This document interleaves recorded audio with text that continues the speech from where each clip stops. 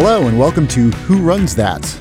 I'm Seth Stevenson. On today's show, we'll be talking about Field Notes, a company that makes beloved memo pads and notebooks. Joining us will be co-founder and chief designer Aaron Draplin. In our conversation, Aaron Draplin will talk about the inspiration for Field Notes, about locally sourced paper and staples, and about the timeless appeal of the Futura Bold typeface. After the break, Aaron Draplin, co-founder and chief designer of Field Notes.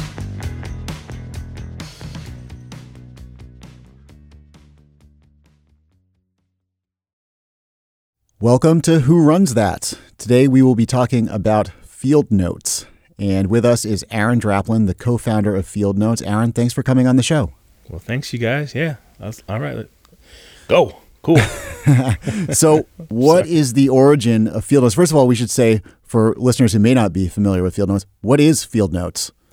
Well, Field Notes are a little memo book brand out of Portland here and out of Chicago. Our main headquarters would be Chicago, where we do all the shipping and all the creative and just all the sort of like, keeping this thing like a proper brand.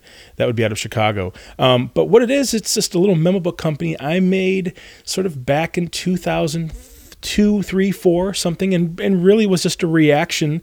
I like to make my own little books and things and stuff. And then I went to Italy one time and bought a mountain of little memo books, brought them home, used a ton of them, and then said, I think I can do this on my own. And I made my own little Field Notes memo book. I guess it would have been the first official ones, were somewhere around 2003, 2004, and then handed a stack of sort of hand screen printed ones to Jim Coudal, who was a hero in Chicago. But, how I got to him is Jim was a designer and an art director, and like a creative director for some big agencies in and around Chicago, all for lots. Jim's got about 10 years on me. I'm 45. Jim's got, a couple years on me, and also has a vast sea of confidence and knowledge and just knows how to get things done. I knew of his work from bigger things. But what was really cool about Jim Coudal was he would say, we don't take a client unless it's going to teach us something. This isn't just about a buck. And what had you been doing before you made your first little memo book? What had you been doing before that, and what led you to start creating these memo books?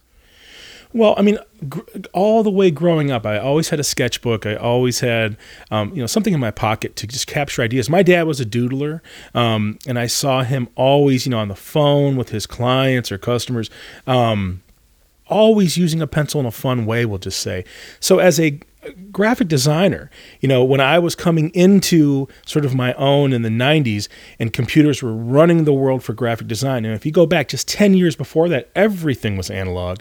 Here I was, I loved pen and paper, but I was sort of forced into computers just like everybody else, and you sort of sink or swim. But I loved the freedom of paper, right? And how my hands were that much more free. So to go, to make my own, that really comes from this sort of zone where it's like the options that were sort of afforded to me either here at Powell's Books or some hipster store, wherever in my travels, they were just sort of less and less cool. I loved the beauty and the simplicity of like a Muji, right? Or a Moleskine or something. And yet those still kind of felt, they were kind of hard to get. They were kind of these premium things.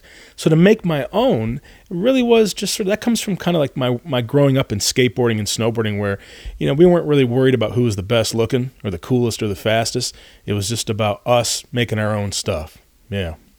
What kind of goals did you have in mind when you start selling these in a slightly more organized way? What kind of ambitions did you have? Well, really, it was just for sort of access. The idea that someone could find us.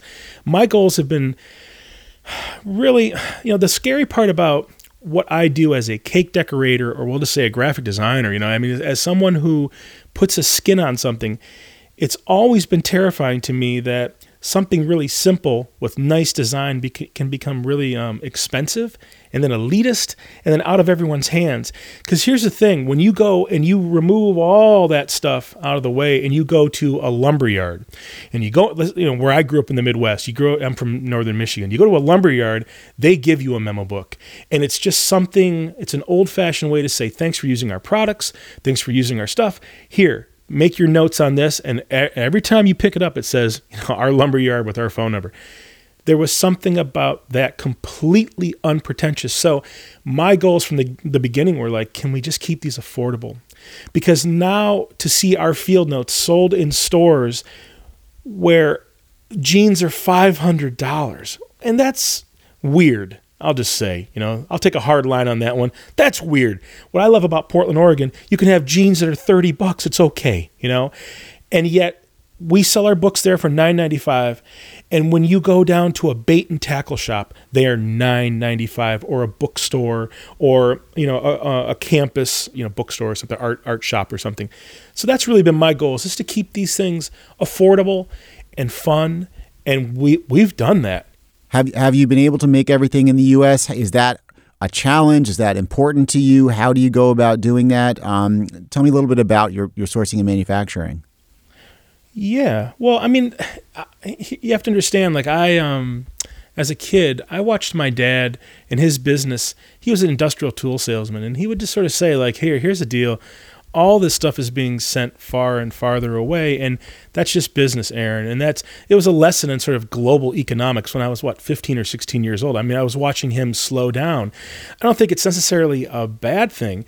It becomes this sort of weird thing where, like, if we can't compete, well, that's kind of on us.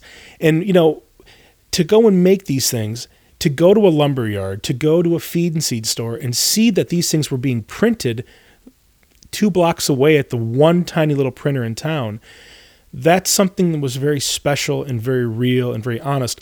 I'll never forget one of the calls that I got after we made our first pile, and we started to get a little bit of media attention, and people started to sell them, and they were, out and about, and people, they were kind of these fun things, kind of hard to get. This would have been 2007 or so. But I spoke to a printer from Taiwan, and we could have got them for something like 8 or 9 cents on the buck, or I don't remember what it was. But it was just really kind of fun to me to be able to say, thank you so much for calling, but we're cool with where we're at. We do okay, and we get to work with our friends. And I'm not saying it's bad to go make them in Taiwan, because the sweatshirt I'm wearing, I'm sure it was made there. But in this one instance, can we make, a simple little memo book with our friends? Yes, we can. Could we make more and more? It's never been about that. It's about the idea that, like, if we can't find a memo book made in our back, that's just kind of weird, Because, I've just had my heart broken too many times growing up trying to get a pair of cool socks made. Sorry, kid, they sold the looms back in '84. I remember that quote, and it's like, well, you can't make socks here anymore? So the parts here are like paper, staples, slightly thicker paper. I guess you'd call it cardstock. Like what kind of things are you sourcing here? Yeah, well, when you go and you get paper, paper mills are all over the nation, and they're really doing well. Like right now, there's a bit of, it's been kind of tricky. But my favorite paper company is a place called French Paper in Niles, Michigan. And they are 6 and 7 generations into this thing. Now the kids are taking it over. Brian and Kim, from old man Jerry, we'll just say, which was, I think he was, 6th generation or something, or 5th generation. But the idea that this little paper mill in Niles, Michigan can exist and make such cool stuff, I want to support that. I want that to keep going. I don't think there's really all that big of gains in paper or making these things, but the idea that we go and we support those guys, that means a lot to me, and all the way down to now we get to pick all these different finishes on the staples and stuff. I would have been cool with just silver staples, but Brian Bedell, he went and found these, sourcers and suppliers that are in our backyards, and it's sort of a metaphor now when I go to make a pen or a pencil or something simple, I will exhaust myself trying to find that little place in Tennessee that makes one of the last, sort of family owned and operated pencil factories, makes pencils, because they're out there. You might have to pay a little more, but it's pretty cool. The service is great and the story is great and they're always awesome. So, that's something that we try to champion with this thing, and, details matter.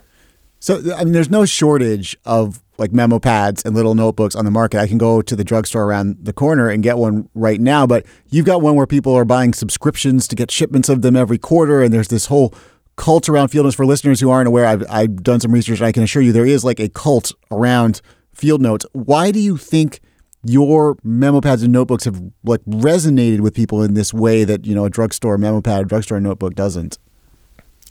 Well, like anything, I love like when my aunt or uncle or someone says, oh, I didn't have any more field notes. I had to go to the drugstore. It's like, that's cool to me. Where do people go and buy paper? Are people even using paper anymore? So for us, this is the thing. It's like for my profession and what I do, I make logos. I make, as a graphic designer, I start on paper. I need paper.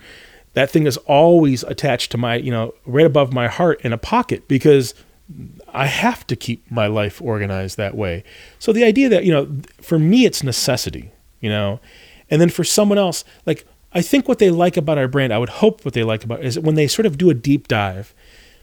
Number one, the stuff's affordable. Number two, they're always being surprised.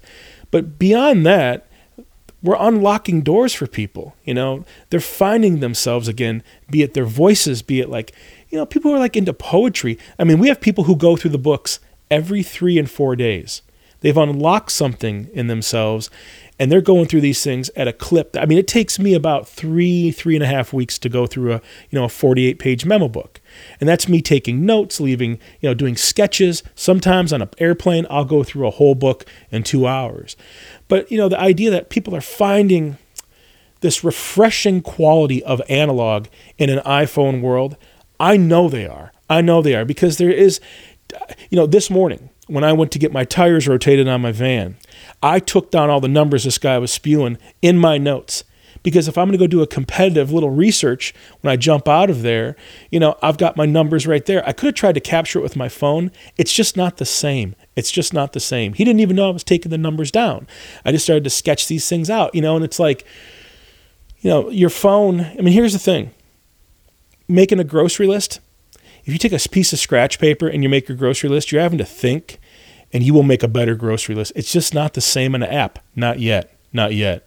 So in terms of aesthetics, when I look at these I've got a couple of field notes. I've got a memo pad and reporter's notebook in front of me, and I see what I believe to be the Futura Bold typeface, and that typeface. When I look at this item, I think of a sort of a Wes Anderson-y aesthetic, like a character in a Wes Anderson movie would carry this memo pad to take notes in. Does that bother you? Is that okay with you? How would you describe the aesthetic? No. Okay. As a big fan of Wes Anderson, let's get real clear on something. Wes Anderson's looking at the same little folders and files and little how-tos in his grandpa's garage, just like I was. You know what I mean? To come up with that kind of clean, Spartan, kind of no bullshit kind of look and feel. Here's the thing. When I was a little boy, my dad would explain to me, like, what this ration can is, your grandpa may or may not have used these ration cans when he went to, World War II. And check it out. Like, look at the type, how it's just perfectly, it just does its job perfect. So, this is something where, like, old signs and old things. Here's what I think Wes Anderson is picking up on, and definitely what as a nerd myself, it's just the idea of like a complete lack of pretension. And yet now we have to defend ourselves that this stuff becomes like some kind of movie prop. But here's the thing. When you go back to, right now, today is, what day? We're at Monday. So over the weekend, there were estate sales. You go to an estate sale and you go into the guy's garage or whatever, and you go digging around. And if he's got a lawnmower there and it's old enough, you're going to find the little how-to thing. And if it's from 1975, 9 out of 10 times, that entire little how-to manual, it is set in Futura Bold, or even what they might call Spartan, because the stuff just simply works. That's all it's meant to do. It's just meant to be, effective communication. And that to me is so much more beautiful than, here comes an F word, fashion, for the sake of, frivolity or being ironic or being new or being retro-futuristic or futuristic. I like things that work. And I like things that just are comfortable, and it's not necessarily retro to me. It's more like that's all this really needs to be. It's a study in using one typeface effectively.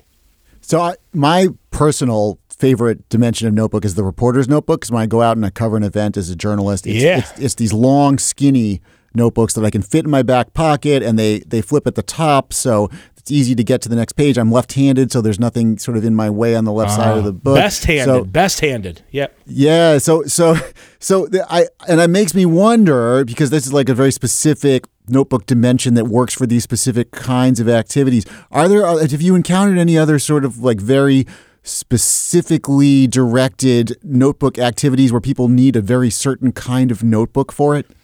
I think, when we did that reporter's book, that was really cool because, that's actually working with like some real people that are like, talking to, like presidents and stuff. And the idea that we can get to those guys, there used to be like in Portland here, there is this like legal supply place. It's right down by the courthouse and you go across the street and that's where lawyers go, but they have cool, every kind of legal pad you'd ever want, every kind of pen and pencil and a ton of little memo books. I don't know if our stuff's carried in there, but I just love going in there because it's a reminder of all the weird places that you need stuff. All the stuff that has the little carbon copies for like, if you're, making an invoice or taking down an order, every single time when I go to like some of these cool restaurants in Portland, I always bring a stack of field notes because I'll give it to our waiter or waitress and say, hey, play with these, use these. I see you're just using a piece of paper.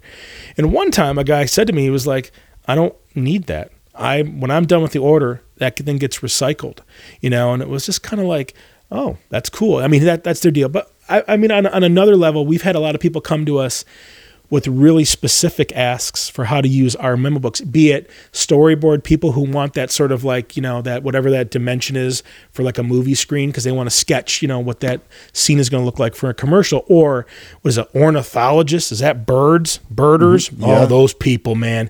Well, they have built us some beautiful little formatting for that kind of stuff.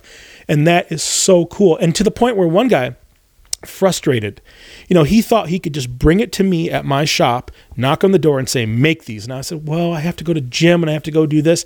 So what he did, frustrated, is he just printed his little pages out, puts them in his field notes, finds his birds, does his stuff. And then, like that's his solution. It's a bit of a hack. And I just always think about, well, are there other people out there, that are using our books that way? That's pretty cool. So are there any brands in other industries, other types of industries that you see as sort of kindred spirits, who the value of the brand is something you appreciate? Oh my God, where do you start? I mean, there's so many. I mean, how about this? IKEA. I love going to IKEA because that becomes a bad word out here. Like if I have furniture buddies who are into, like seriously, these are the people that will like crouch in your home to see underneath your chair to see if it's like the knockoff or they're like, who are these people? But the moment they see that I have some IKEA, they will comment on it and say, oh, IKEA, come on, Drap. Like I did something wrong. I didn't do anything wrong. What I love about IKEA, that is a democratization of just design, of right angles, of clean, modern thinking, of compartmentalized, well thought out little pieces and uses of space. That's something that used to be a premium thing that you'd have to like go all the way to Finland and special order and then have to, this say, 1990 or something, 2000 even. And then you have to wait for that thing to be, shipped all the way from Italy, which is really, really, really smart, beautiful design furniture and stuff. The idea that a kid in a dorm room can go to IKEA this afternoon, load it up, get it back in his car to his dorm room and have his dorm room solved. That is really, really cool to me because, 20 years ago, we went to thrift stores and stuff to find our stuff. And the idea that, you can go get nice, right, clean, modern angles, I don't know. That's really cool. I mean, I just love that. I'd hope there's some of that in our brand. Do you remember what first drew you to doing design? Maybe like one of the first things you designed and felt like, oh, I'm a designer. I think it was Legos. The idea to be creative and make your own stuff. I owe a lot of my lifeblood to Lego boxes. Those are the first things when I was a little boy, 78, 80, 82. They felt so special. My parents we didn't have a lot. I never really knew this, I kind of hear about it now.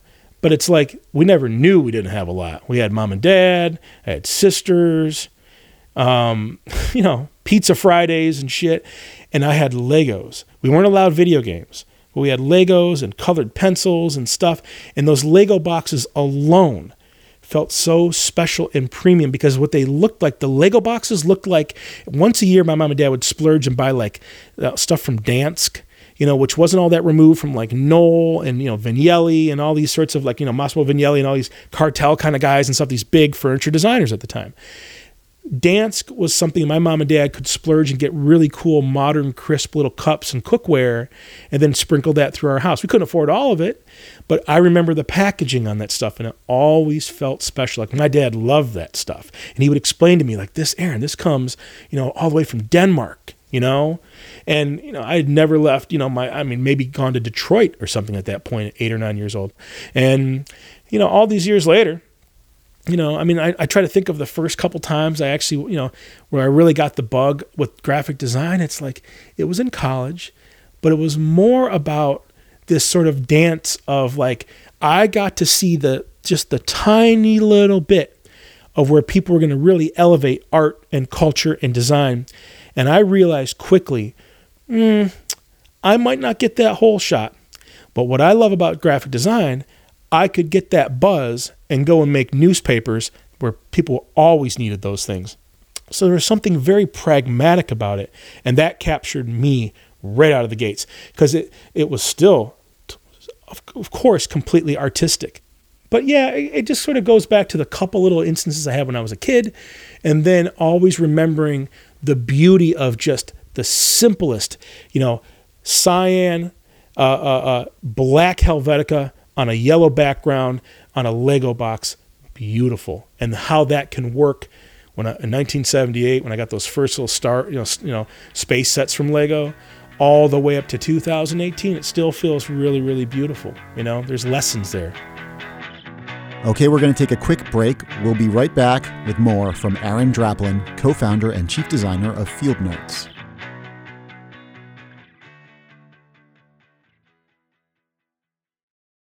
All right, let's move on to our lightning round. Quick questions, quick answers. Have you read any books or watched any movies that kind of inform how you function within an organization or how you manage your professional relationships with people? Shawshank Redemption. How so? I'm going to ask you to elaborate on the lightning round. Quick. So? What kind of lightning round is how so? I'm going to pause the lightning round. Please elaborate. It's interesting. No. Okay. What I love about Shawshank is humanity, time, patience, creativity, integrity. There's so many lessons there. The payoff at the end, diversity. I love that because they take care of all the, you know what I mean? The big people, the little people, that little group of guys. There's so many lessons within Shawshank. And I just love that movie. And you know what? The bigger, the badder, the meaner, it always gets them back in the end. There's something about that. So, how would we apply that to what we do at Field Notes or my life? I don't know. I want to live. I want to laugh. I want to take care of the little guy. Like I love our customer service at Field Notes. We take care of, if you have anything wrong, we got you. So I don't know. Yeah, that's what comes to mind. Shawshank. All right, keep going. Okay, good. Next question. Meetings. Are you pro or con meetings? How do you hold meetings? Con. I don't know. I'm just tired of meetings about meetings. Here's what you guys, I know I'm on the world's biggest podcast right now. Thank you for letting me stink it up. Thank you. But I just missed a call at 11 o'clock because we're already in overtime because I always talk too much. So I'm sorry. So thank you for having me. But that call, there must have been 20 notifications, emails. Hey, can we talk at 11 o'clock on Monday the 11th kind of bullshits or whatever it was, like just kind of embarrassing. And I got in trouble with that guy because I just called him last week. I just called him on the phone. I got his, like an assistant. And she was kind of like a little off put, like, well, why are you calling? And I said, because I have a phone. I can't just call him up. He gave me his number. And that is a larger cultural thing now that like, seriously, 20 notifications just for us, and I just missed it. So now I'm the jerk because I missed it. But what I'm getting at is I'm going to get on the phone with him in like 10 minutes here, and I'm just going to say, you guys, I'm so sorry. I tried to call you last week. I tried to just make it right and just call you right back. I got the email, and I just thought I'd call you back like a human being. Next. What mistake have you made in the past that you've learned the most from? Taxes. Paying them? Like that was a mistake? What do you mean? Man, I had a failure to file one year. Oh, I see. Because I thought the guy sent me my little packet saying, okay, we got your extension filed, and you're cool. And when you come back, we'll fill in this, we'll fill in that, and we'll do it, in September like we always do. And when I opened up the packet in September, my little letter said, Aaron, I'm retiring. And then I had a failure to file. And that year, my penalty, I could have bought my mom a good used car. There you go. And the lesson learned was do what? Your taxes. Okay. Do your taxes. Good. Do them. Well, right. I mean, just don't screw around with that stuff. I just was going, I'm always going too fast. And I was going a little too fast that year, and I assumed, and I got in trouble. And I didn't get in trouble. It's not like there's nothing creepy, audits or anything like, there's no, failure to file. Be really careful with that stuff. If you have, listen, I know hard Scrabble guys here, even in Portland, they don't pay any taxes ever. Must be nice. Where I'm from in the Midwest, we are hardwired to worry, and we're hardwired to be good little citizens. We don't get to mess around with that shit. And the one year I screwed up, I'll never forget it. But I get my stuff in by April every year now, and, I own it. All right. Final question. If I told you tomorrow you are fired as a designer, you can never design anything ever again or do anything remotely related to what you're doing with your career or your life right now, what would you want to do instead with your life? Well, what's the old adage? If you can't be a graphic designer, there's always podcast interviewing. That's a little joke. No, I don't know. I'd like to build homes. I still would like to go build homes, because the thing is like, it's creative. How do you tell when a contractor's lying? Their their lips are moving, all that kind of stuff. It's like, I just built this studio in my backyard, and a friend of mine built it for me, and I loved him all these years. And there's some tears and some ups and some downs, but he built me a studio with beautiful right edges and all kinds of little nooks and crannies. And every time I had a request, it might add another whatever, but he met it. And there was something very modular and really cool and really human about that. Like, this is just so I can work in here. So to answer that, I would love to be, to either design homes or help build them and get dirty with it. What I loved so much about my buddy Robbie was, he'd help me solve whatever the problem was. And then I'd watch him carry the stuff in, make the cuts, and solve it. Like, there's just something that that's why I love paper. I do feel I'm a little closer to, like, that creative process, that I'm coming up with something, in a little more visceral sense, like I'm screwing up on paper and it's okay. Like in the world of notifications and, finger swipes and emails and stuff, that stuff does become sort of like kind of ghosty, and like you can just kind of let it go. There's something about the paper that feels real to me. And so to answer in a long-winded way, it's like, I'd want to go do something that helps a human, like in a little more of a, like maybe it's just, I don't even know how to say it. It's like, like instead of like spending my time chasing paychecks for logos and stuff, maybe it's just like be like an Uber driver, because you really are helping people get around. It's like so immediate, or something. Like every time I get into the Ubers, I always thank those guys, like, thanks, man. This thing, like, really, cabbies, whatever. You made my life easier today. Thank you. They're just tiny little interactions, but it would be a little something more like that, like smaller interactions that you can really, blast a lot and meet a lot of different kinds of people, something like that. But yeah, the first thing that comes to mind is, build homes or design homes or be a contractor. But just for bonus round, I would love to, make something for Lego. Not even make like a Lego set, just make logos that get pad printed on the bricks. Does that make sense? Like the little tiny ones?